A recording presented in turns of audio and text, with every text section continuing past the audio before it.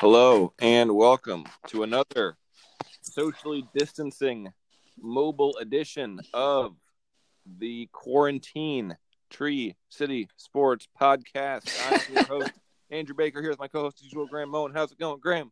Oh, I'm just staying in my house, practicing my social distancing, and we actually had something to watch that was sports-related the last few days. We had the Michael Jordan documentary, and we also had the NFL drafts.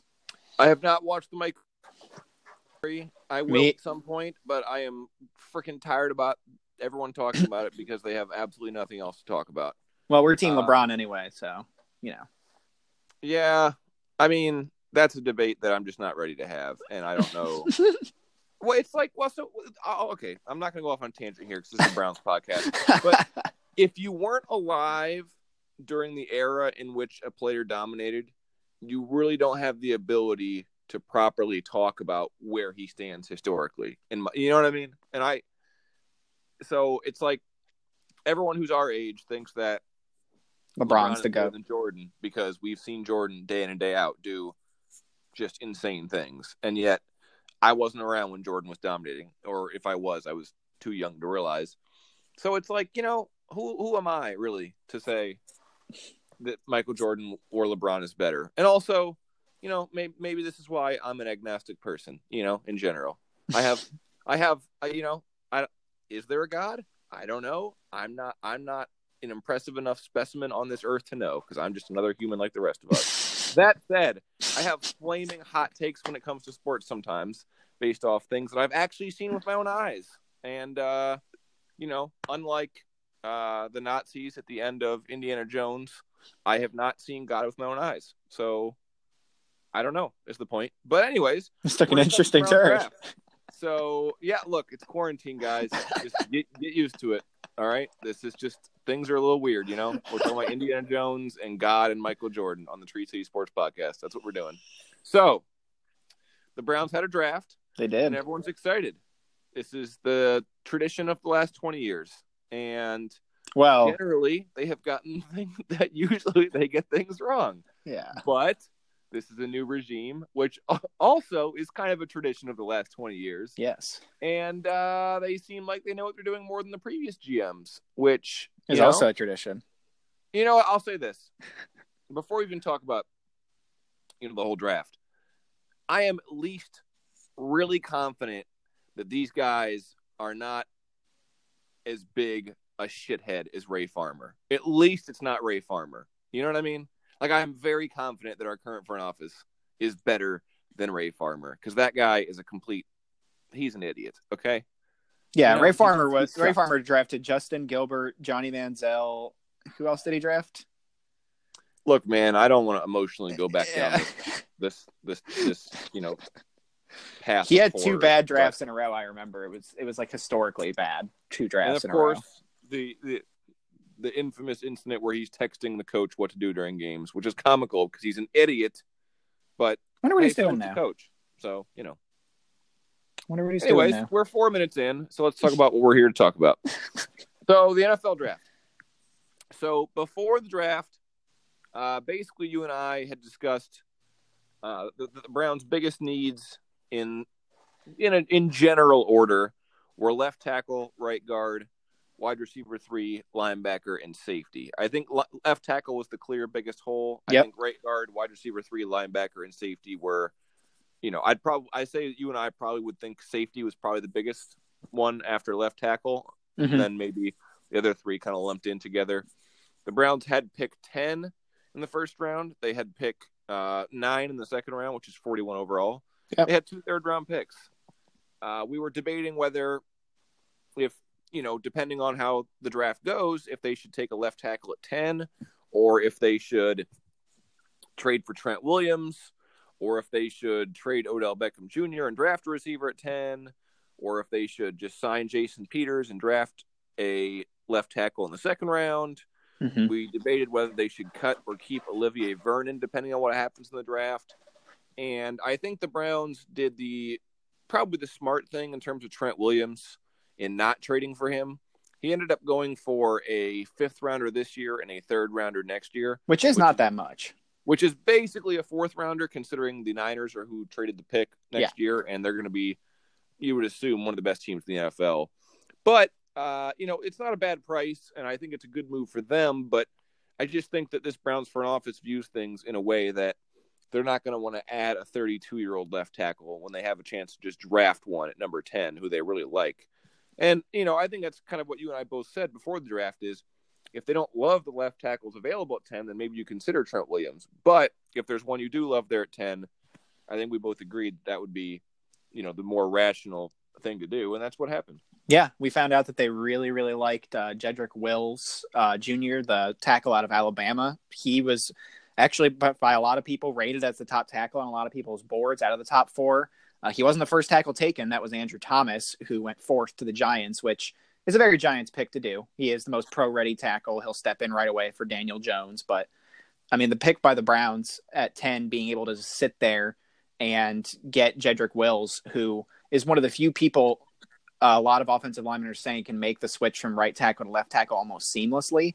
And while there's not a huge difference, according to Joe Thomas and some other former offensive linemen, his ability to switch from right to left is going to be important for the Browns because obviously we have Jack Conklin, and he has shown a high ability to protect the blind side of a quarterback. He did it with Tua. So I think that was the best case scenario for the Browns, and they got someone with a nasty attitude and someone that's going to work hard. And obviously we have Joe Thomas here to help them along with Bill Callahan. So what better resources can you really have than, one of the best offensive linemen of all time and then one of the best offensive line coaches? Yeah, I think it's not ideal that, they can't get him in the building right now and teach him because of, the social isolation and whatnot. He was already preparing to play left tackle, though, before the draft, right, which is good to know. And he had played left tackle a little bit before. So he does have some experience playing left tackle. It's and like just been a while. For the most part, experts on offensive line believe that, transitioning from right to left or left to right, especially early on in a player's career, is really not a big deal. And I would kind of default to them. Look, in terms of offensive line, I'm going to default to Joe Thomas every time. And like you said, Bill Callahan is a true master of his craft as an offensive line coach. And, that along with what I've read about Jedrick Wills, basically the fact that, he's really good at starting his block one place, getting to the second level, like maybe, starting with a combo block and then moving up to the second level to engage a linebacker. That's something that's going to be really important for him in the Browns, scheme, considering they're running the zone scheme now. That's really an important thing for offensive linemen to do. He's athletic, which is what you need from that zone scheme. And it seems like he is, he's the complete package. And, it's interesting watching a draft like this. I think this year was kind of weird in the fact that there was no trades in the top 10. Yeah. And it was pretty much chalk. Basically the top 10 was really predictable, and there was just no fanfare because there's no fans, because everyone's doing it on mobile, and there's Roger Goodell looking back at the fans on webcam that are obviously pre-recorded, and it's kind of weird, and yet I think it's really exciting for the Browns because they said that Jedrick Wills was their number one target, and they were hoping that he would be available at 10, and they were really shocked that he was available at 10 because they expected him to be gone, and it seems like most draft experts thought the same thing. And a lot of the discussion before the draft was that, all these great offensive linemen, there could be trades up, there could be, as many as 4 taken in the top 9 before the Browns even picked. Yeah, they were lied to.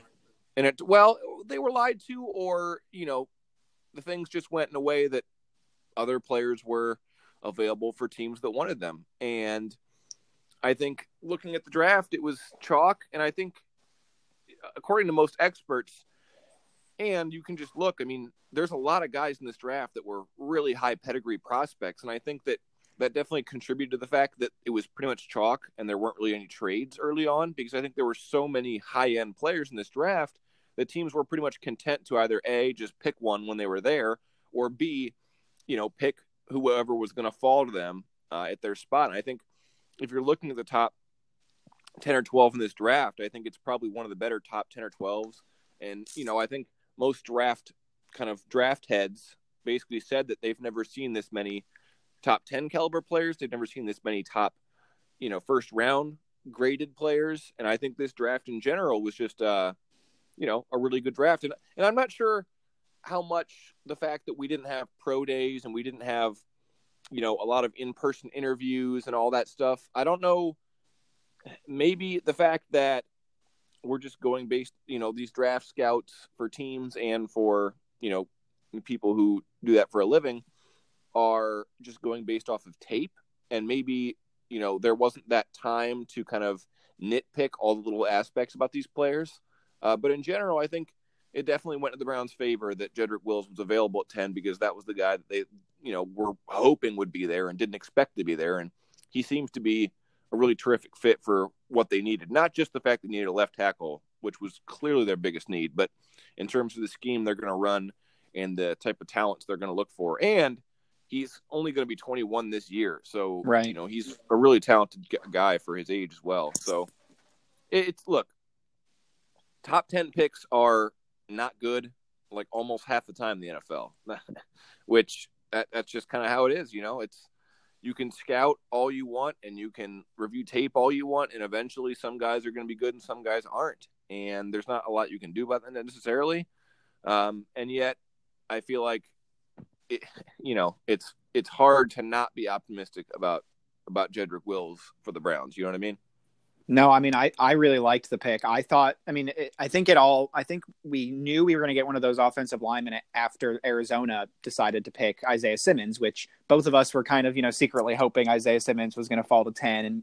And then it would have been this weird conundrum of, okay, do you take him or do you take Simmons? I don't know how they valued him because they said Wills was the number one player on their board, but for all we know, Isaiah Simmons could have been ahead of him on their overall board, and they're just saying he was number one at the time that he got picked because they never really specify those things when they say number one player on the board, because a lot of those teams afterwards will be like, yeah, he was the number one player on our board, or he was the number two receiver on our board. It's just like, yeah, but what about the other like five guys that went ahead of him that were probably right ahead of you at the time? Like, obviously, you're never gonna draft a guy and say, yeah, he was our backup option, but exactly. But so you never know with the Browns if they had gotten to 10, if they would have taken Isaiah Simmons over Wills. I think they made the right decision in terms of once Arizona picked Isaiah Simmons, we knew Jacksonville wasn't going to take a tackle, and that gave the Browns a position that in the last podcast we said would be the most ideal, which is they got a pick of 3 of the 4 offensive linemen, the remaining ones being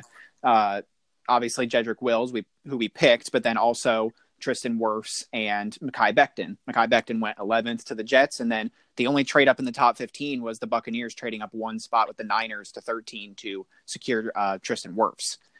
But other than that, yeah, I mean, the offensive lineman didn't go early. The defensive lineman, Derek Brown, went to the Panthers at 7, which also pushed an offensive lineman down the board. The Chargers took Herbert after being connected to a tackle. And Dolphins took Tua. Yeah, the Dolphins. Well, the smoke screen of the pretty much of the year was people saying, "Oh, the Dolphins don't like Tua. The Dolphins don't like Tua anymore. They got Herbert." Everyone was like, "It's for sure going to be Herbert," and then they took Tua. Yeah, but yeah, that was. I mean, I think the way the draft fell, I think the Browns saw Jedrick Wills there, and they're just like, we can't pass up on this guy that played at a high level program, so he's already been coached very well. He has been in a program that is as close to a professional team as you can really get in the NFL or in college football. Maybe with like Clemson and back when Urban was the head coach at Ohio State, maybe you could be that way, but it's pretty rare that you get that experience. On top of that, he was a high-level recruit because of his athleticism. He played on the blind side for a number one team in the country that won a national championship. He's done a lot of things. That right there is important to note, is that he wasn't their right tackle because he was their second best offensive tackle. He was their right tackle because that was left-handed. The blind side for their quarterback. Yeah, exactly. So he has really good feet, like Joe Thomas said. So I'm confident. I'm excited about this pick. I really liked Wirfs. I kind of thought they were going to go with Wirfs just because he fit the scheme. But, it seemed from what that tells me is that they think that obviously Wills can make the transition, and maybe Wirfs also is someone that they value as maybe a guard instead of a tackle. And like Andrew said, you're not going to take a guard in the top 10. And while there are exceptions to that, it's not always going to be an all-pro guard scenario with that. So I'm okay with the pick at 10. I really like it. I think Wills can be a foundational piece. He kind of reminds me of like Ronnie Stanley from Notre Dame. He's really athletic, and he's also able to pass block really well. Obviously, Stanley was a left tackle, but I think Wills has a profile of a long-term starting left tackle for the Browns, which really means everything's now is starting to get put in Baker's court. Yeah, it seems like Wills projects as an absolutely dominant run blocker and a good pass blocker, and I would take that every day. I think at worst he's going to be an average to above average starting left tackle in the NFL. Yeah, and again, he could be a bust because of injuries. He could be a bust because he just doesn't work. You know, it's impossible to know now how good he's going to be in even as a rookie or even in 2 or 3 years. And some of these guys look great and they're not, but all you can really go off of is what you do know. And what we do know is the Browns didn't even basically field trade offers when their pick came up. As soon as the previous pick was announced, their pick was already in, and which was weird. Normally teams milk that clock just to make sure nothing crazy could happen, but the Browns pretty much were just like, no, draft him now, go. And that kind of shows you what the Browns thought about them and about him. And, you know, that says a lot, I think, especially considering this front office is clearly more, you know, not just analytical, but they clearly have a more organized thought process than I think previous Browns front offices have had. And I think that the fact that they were so clear that was their pick at that time is an encouraging sign. I think their second round pick was like that too. I mean, they were pretty resolute in picking Grant Delpit out of LSU in the second round. Yeah, and it's pretty fantastic. The Browns had a guy who it seems, you know, from all indications, they were hoping would fall to them at 41, and they were able to trade down 3 spots to pick up a 5th round pick and then still get him at 44. And I think that's, you know, he fits a need. Like we said, after left tackle, safety, especially a rangy free safety, was probably the second biggest need the Browns had. And they've got Carl Joseph on a 1-year deal, who is presumably going to be the starting strong safety. Yeah, and he's not a free safety. He cannot play off. Right.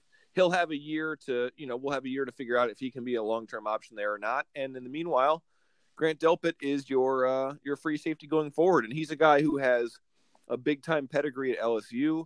He had a monster season 2 years ago. He actually won the award for best secondary player this year, which some people thought was he shouldn't have. Yeah, correct. But it should have been Antoine Winfield Jr. You know, basically his play slipped this year, but it was most likely due to a pretty major ankle injury he had that he played through. And I think it shows some character, the fact that he was considered a first-round draft pick and chose to play through the injury instead of just sitting out, which I really don't think you could have blamed him for doing. But he fits a role, you know, for the Browns. They needed that safety. They needed especially kind of a rangy safety. He's super athletic. He's a guy that, you know, a lot of the draft people had a first-round grade on, and we got him kind of moving towards the middle of the second round. And I think that's, again, you know, the injuries could continue to go, you know, downhill for him, or he could still not tackle well. But all indications are you get a good player in his position where you weren't sure if he would be available, and he fits a need. So I think that's also an encouraging move for the Browns. Yeah, I mean, the Browns got a player who, if you watched his 2018 tape, you saw the guy play single high free safety. He'd play cover 2. He'd play up near the box. He'd blitz. He kind of looked like Derwin James out there in 2018. And a lot of people were super excited. He was ranked as a top 15, 20 player on a lot of scouts boards going into this year. And he just did not perform anywhere near his 2018 tape. And a lot of people were really surprised that he just kind of fell off a cliff, despite the fact that he did win the award. A lot of that was probably based on his reputation and also the fact that LSU was just running roughshod through college football. So yeah, I mean, Grant Delpit was a good pick, but I think it could have been better if we would have taken Antoine Winfield Jr. out of Minnesota, because I just think overall he is a better football player. He's just as versatile. He's a little undersized and has some injury concerns, but he has the instincts. He's a good tackler. He's physical, and obviously he has the NFL pedigree because his dad was a really good corner and safety in college and in the NFL. So I would have preferred Antoine Winfield Jr., but at the same time, Grant Delpit was still a good pick that I think can at least give us a free safety going forward. Yeah, I think Winfield Jr. actually went the very next pick, did he not? He did. He went to the Buccaneers, and I think he would have fit really well with the Browns having him back there, but at the same time, it looks like they really just valued the abilities that Grant Delpit had. And, of course, the Browns did have some success last year with a second-round LSU player with Grady. I mean, he was playing pretty well until the very end of the year when he was just kind of getting gassed. But I think Delpit can come in and be a good contributor to this team. Who knows how good he'll be, but I think as long as he can regain some of that 2018 form, he could still be a good contributor to us going forward. Yeah, I think they probably value the upside of his athletic abilities, considering he's like a 6'2" safety, and the fact that we've seen 2 years ago, and the fact that they probably needed a true free safety, whereas maybe Winfield was more of a tweener. But, if Winfield's a better player, he's a better player. So we'll find out. Yeah. Third round, they picked defensive tackle Jordan Elliott, which I think was a surprise to some in the fact that they already have Sheldon Richardson, Larry Ogunjobi, and Andrew Billings, who they just gave $5 million to be a backup to. But I actually, again, I'm not someone who has watched college tape on every player in this draft or anything, but process-wise, I enjoyed the pick because the Browns basically have 0 defensive tackles signed beyond this season. So Ogunjobi, Richardson, and Billings are all now on 1-year deals. So I think that the future of the interior of the Browns defensive line is completely up in the air. And I think it's been something that's been kind of ignored, and just because there are more, probably pressing needs for this season. But I think ultimately the Browns really aren't really building for this season. I think this year is going to be a year where, they kind of, see what they have in a lot of guys, especially, in that linebacker group where they did add later in the draft, which we can discuss. Jacob Phillips. Yep. And I think that it's just going to be a year of them installing their system and kind of getting to see, the guys in the team and which ones are here for long term, which ones aren't. And that's why they have so many guys they signed to 1-year deals. So I think that adding a guy, if they really like him, which obviously they did, to be, a potential starter in the future to a position that's totally up in the air is a smart thing to do. And he's not a guy who's going to be starting this year or maybe even playing, more than 30% of the snaps or whatever this year. But I think late in the third round, if you can get a potential starter, a position where you don't really have anything settled long-term, I like that a lot. Yeah, I mean, I think it was a good depth pick for us. Obviously, we're going to need some defensive line depth, and I think now we have that along with the addition of Adrian Claiborne in free agency at defensive end. The Browns have a lot deeper defensive line than they did at last season when they just had kind of the top 4 guys and then not much behind them. So Porter Gustin, woo! Now they have Adrian Claiborne and Chad Thomas as the backups instead of Porter Gustin and Brian Cox. So it's nice. It's nice that the Browns have that, and then obviously they got Jacob Phillips out of LSU, who did at times outplay the Patrick Queen, the linebacker who went in the first round to the Ravens. But he's transitioning from being a running back. He's not someone that is super instinctive at the position yet, and he kind of needs to have some time to develop. I don't know if he'll be like Devin White was for LSU, who was a former running back, transitioned to the linebacking core and was pretty good actually for the Buccaneers this past year. I don't know if he'll get to that level, but he is someone that can kind of run downhill and hit people. He can kind of guard in the flats a little bit. He's got some athleticism to him. He's a good tackler. So I think it could be a good long-term pick. I don't think he's going to see the field much at all this year just because he is really raw. He does need time, but I think he has really high upside to be a starting linebacker in the NFL. Yeah, and you've got Mack Wilson, who appears to be probably the team's number 1 linebacker for the immediate future. Yeah, great. Which says kind of a lot about the Browns linebackers, really. Yeah.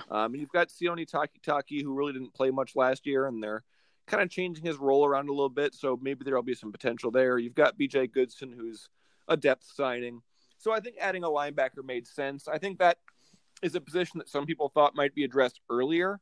But I think that this Browns regime is really showing that there are certain positions they value and certain positions they don't necessarily value as much. And I think linebacker is probably one of the positions that is generally not valued as much. And I think, if you're going to be a winning football team, it's a sum of the parts situation where, if you have good players at all positions, that's going to be better. But if you have to prioritize, I would say linebacker is, not near the top of the list in terms of importance, and especially if they're playing a little bit more of like a base 4-3 this year, which it seems like they probably will be.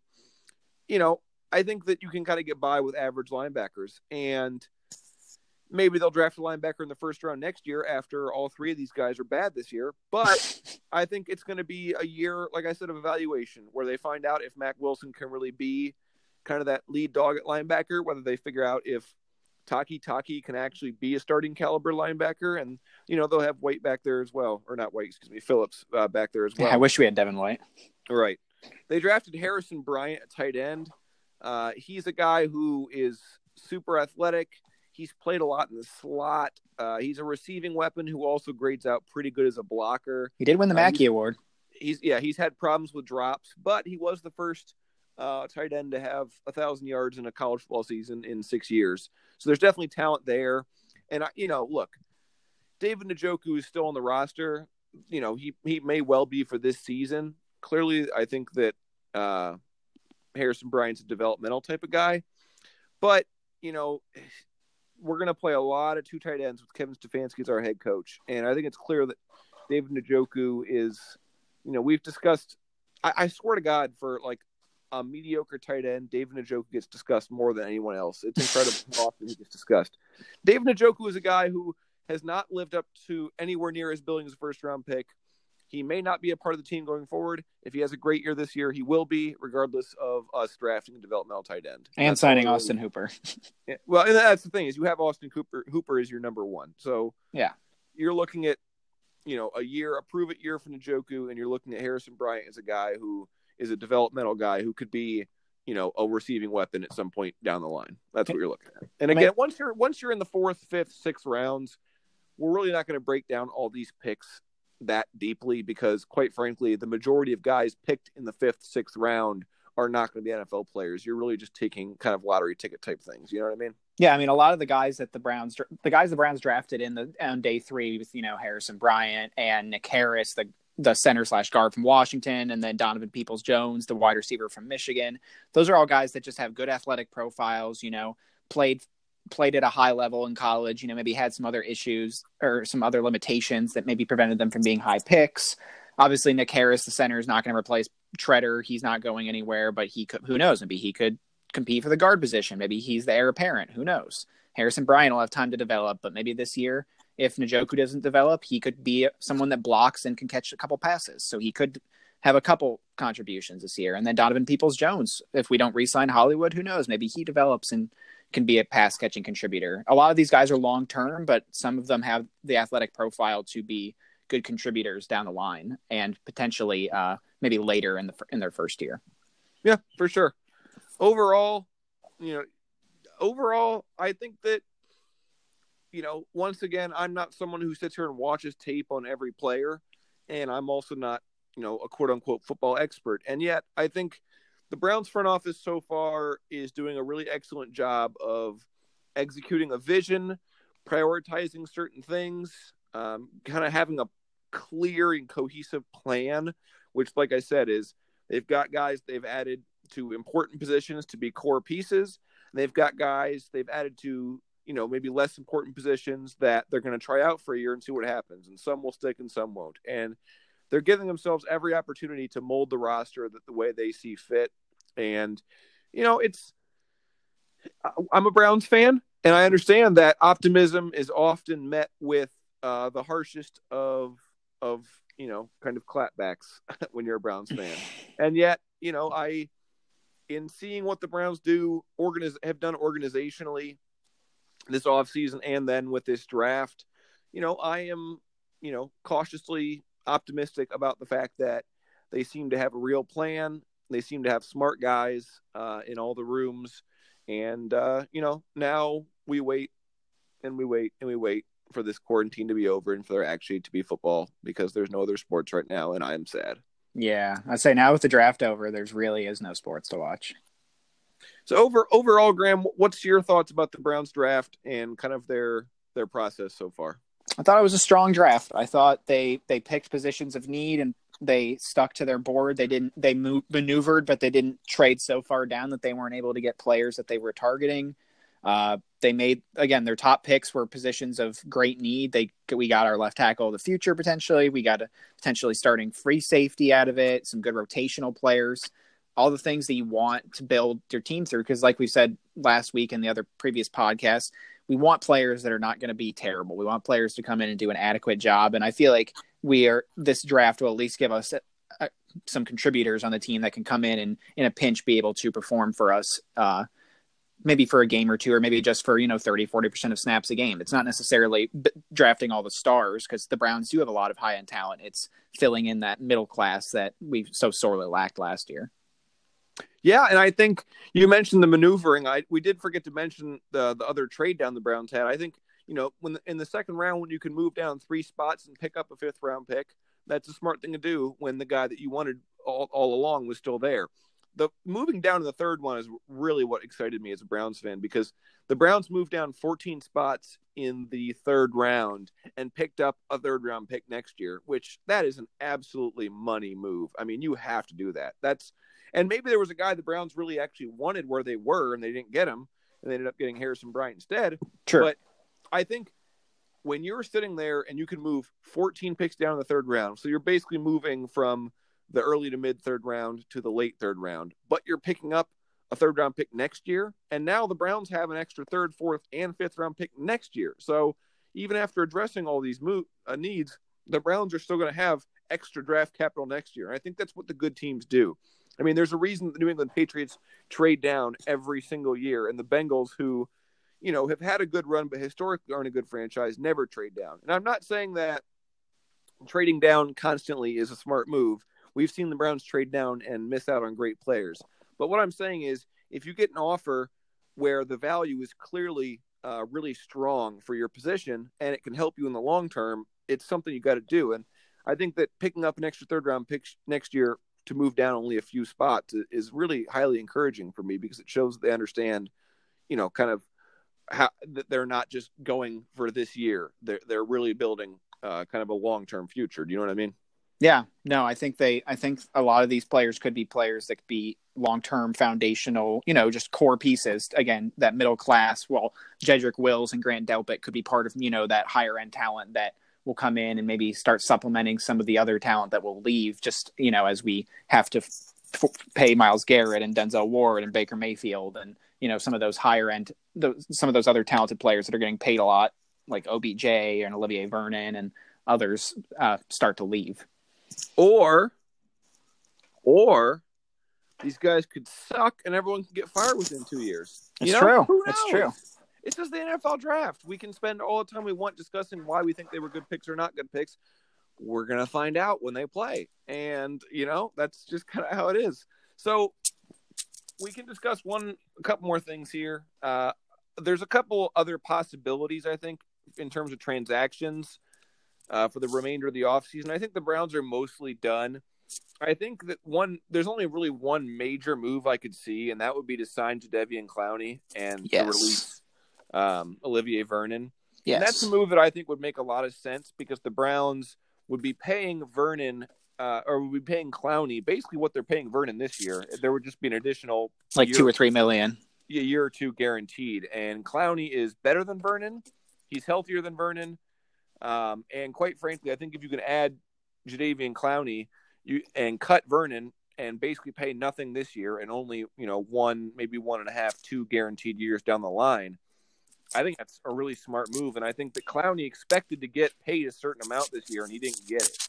So I'm hoping the Browns can kind of capitalize on that and also capitalize on the fact that now that the draft is over, some teams also plugged holes where maybe Clowney would have fit.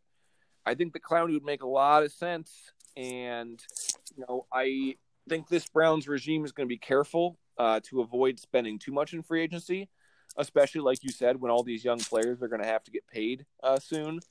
But I really think Clowney would make a lot of sense. And if the money is right, which is an important designation there, if the money is right, that's a move I would be really excited about.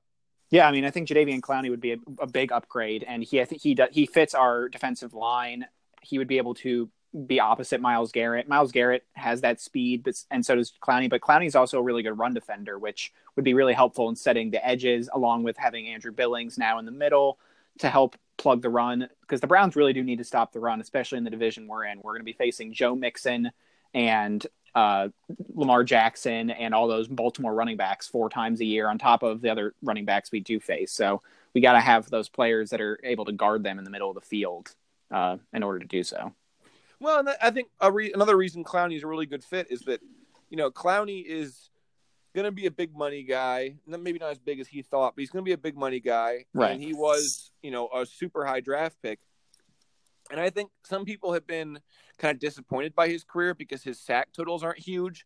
But I think the people that really know football that you talk to or listen to, he's a really great player in the fact that he does everything well. And I think if you have Myles Garrett and the Browns' interior defensive line has a lot of guys who are kind of pocket pushers. I think if you have Myles Garrett and you have an interior defensive line that can push the pocket, I don't think that having your left end be a 10 sack guy is a huge priority. And Clowney, again, he's a good pass rusher, just not great. But if you can have a really good all around defensive end, kind of long term in Clowney, I think that would really, really make the Browns formidable. And if they don't sign him, I think you're keeping Olivier Vernon because there's really no reason to get rid of him now.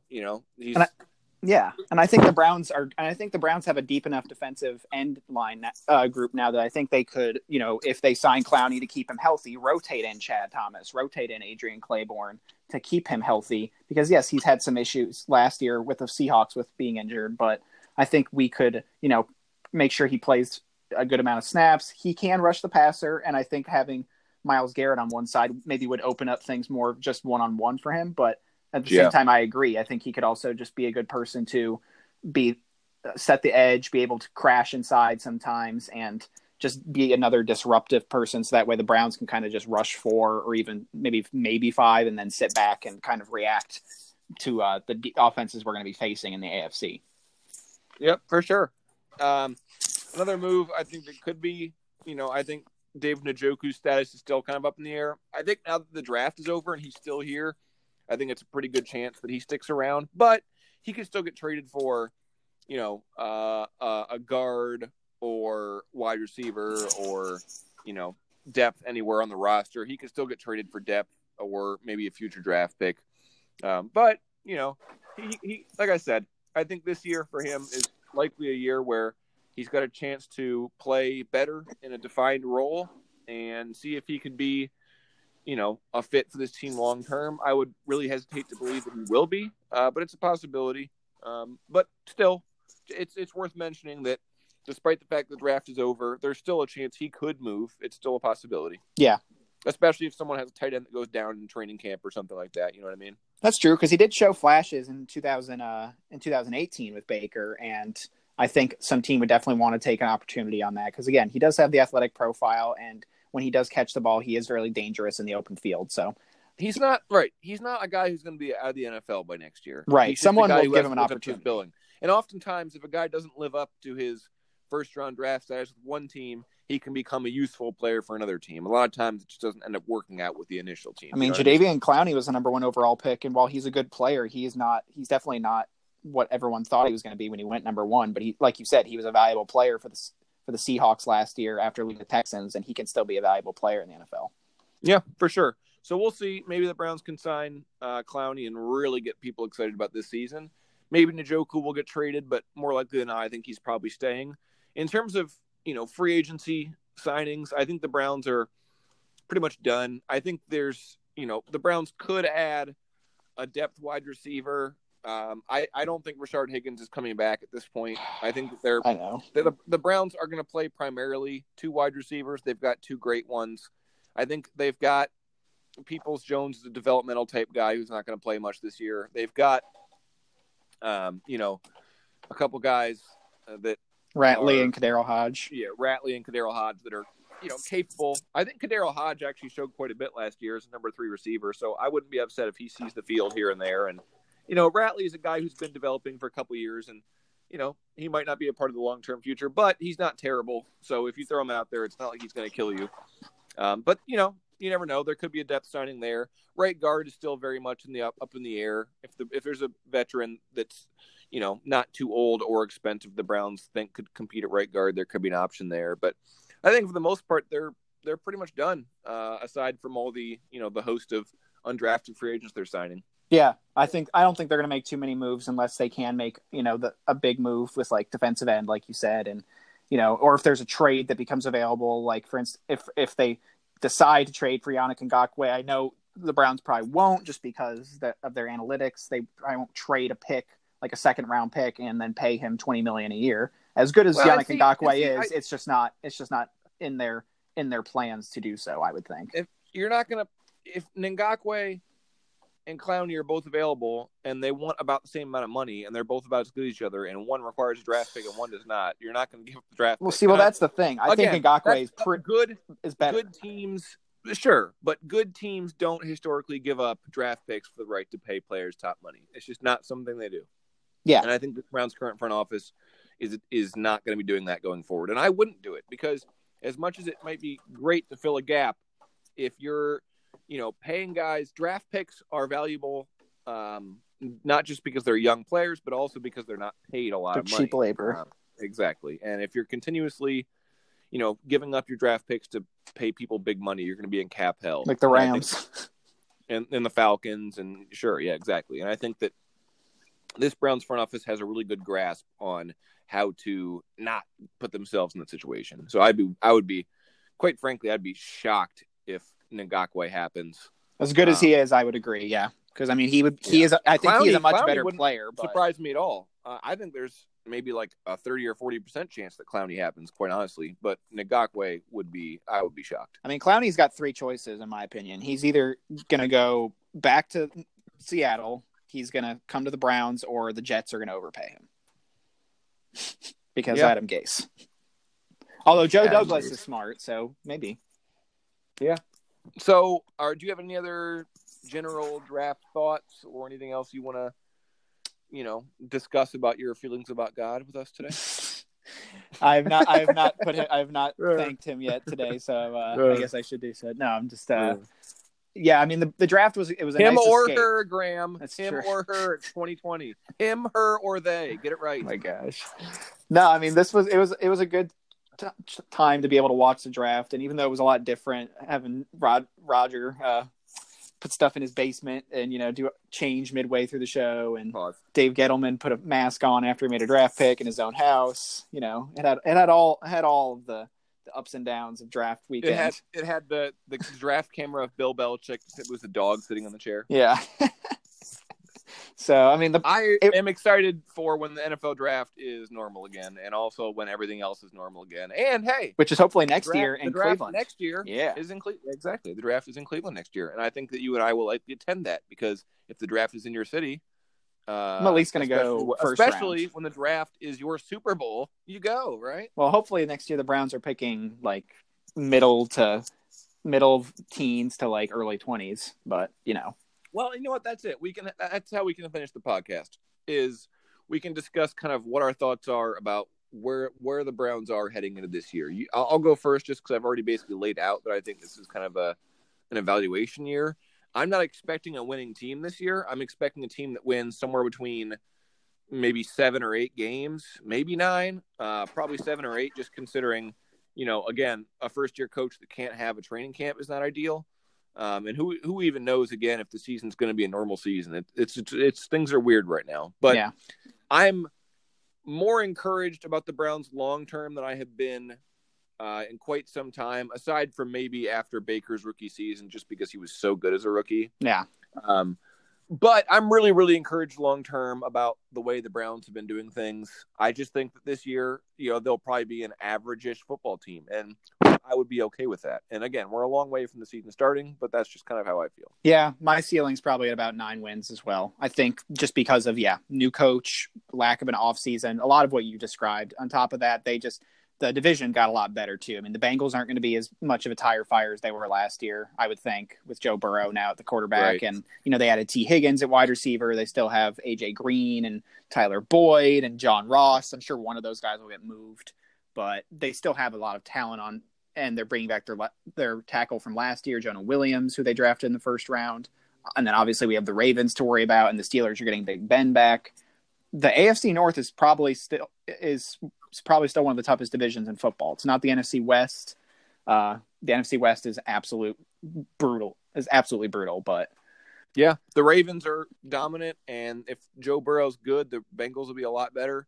And I think the Steelers are the team that's kind of on the way out, but they're still, I mean, if Big Ben's still healthy, they're still the Steelers. Mike Tomlin showed this year that even with a terrible quarterback, that team was able to win games. So I think Tomlin really got a lot of respect for me this year as a coach, just because of the fact that they did win games despite. And I don't think he necessarily condones what happened with the entire thing. I'm not saying I love the guy, but I think he did as a football coach, he did a pretty good job of getting that team to, the wins they had. Because, they traded their first round pick for Minkah Fitzpatrick. And during that losing streak, we're like, oh my God, they just traded a top 10 pick for Minkah Fitzpatrick. And they came back and they won. So the Browns are going to be in a tough position next year. And I think, that's why I say 9's probably the ceiling. I'd probably say, 7 wins, 8 wins is where I would go as well, just because they have the talent, but they just don't have the time to put it together realistically.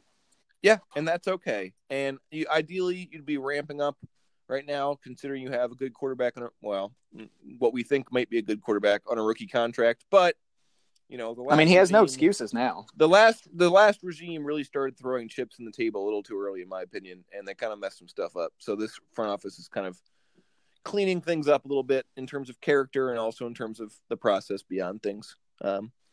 So we'll be back at some point. I don't know what we're going to talk about. We might have to get creative and start doing some unique Tree City Sports podcasts. Hopefully there's some type of sports here eventually. I'm sure we can get into Australian rules football or totally. Or we can talk about esports like eFIFA and stuff like that. Or we can continue Andrew's thoughts about what God is or isn't. We've got it all here in the Tree City Sports podcast. We'll be back at some point. We don't know when, we don't know about what, but we'll be here for all your podcasting needs. Thanks for listening. We really appreciate it.